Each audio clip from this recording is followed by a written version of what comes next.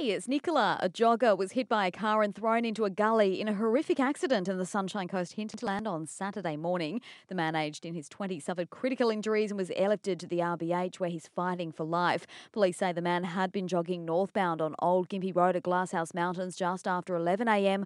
when he was struck by the vehicle travelling in the same direction.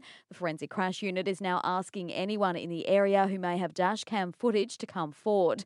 Meantime, a 19-year-old man's died in a single vehicle crash at a limber overnight. It's understood the vehicle left Beerbarham Road, flipped and hit a tree. Palmerstone Road and Steve Owen Way were closed for several hours.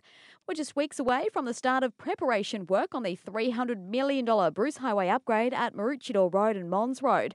Federal member for Fairfax Ted O'Brien says the majority of the prep will happen between 6am and 6pm weekdays and include partial lane closures and speed reductions.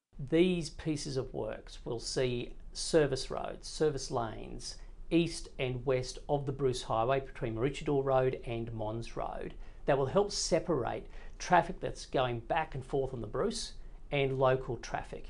This will also see a bridge eastbound from Nambour through to Maroochydore.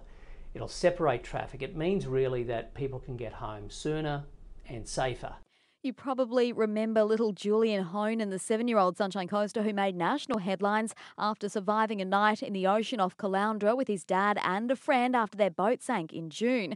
Well, Julian's fighting spirit, bravery and resilience has earned him a nomination for a Pride of Australia award.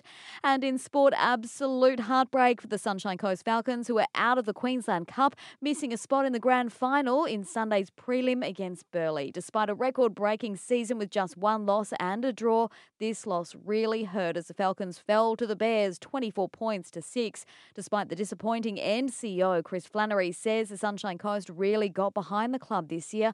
Well, Mayor Mark Jamieson has also posted a message to the team saying their form throughout the season showed strong determination and commitment.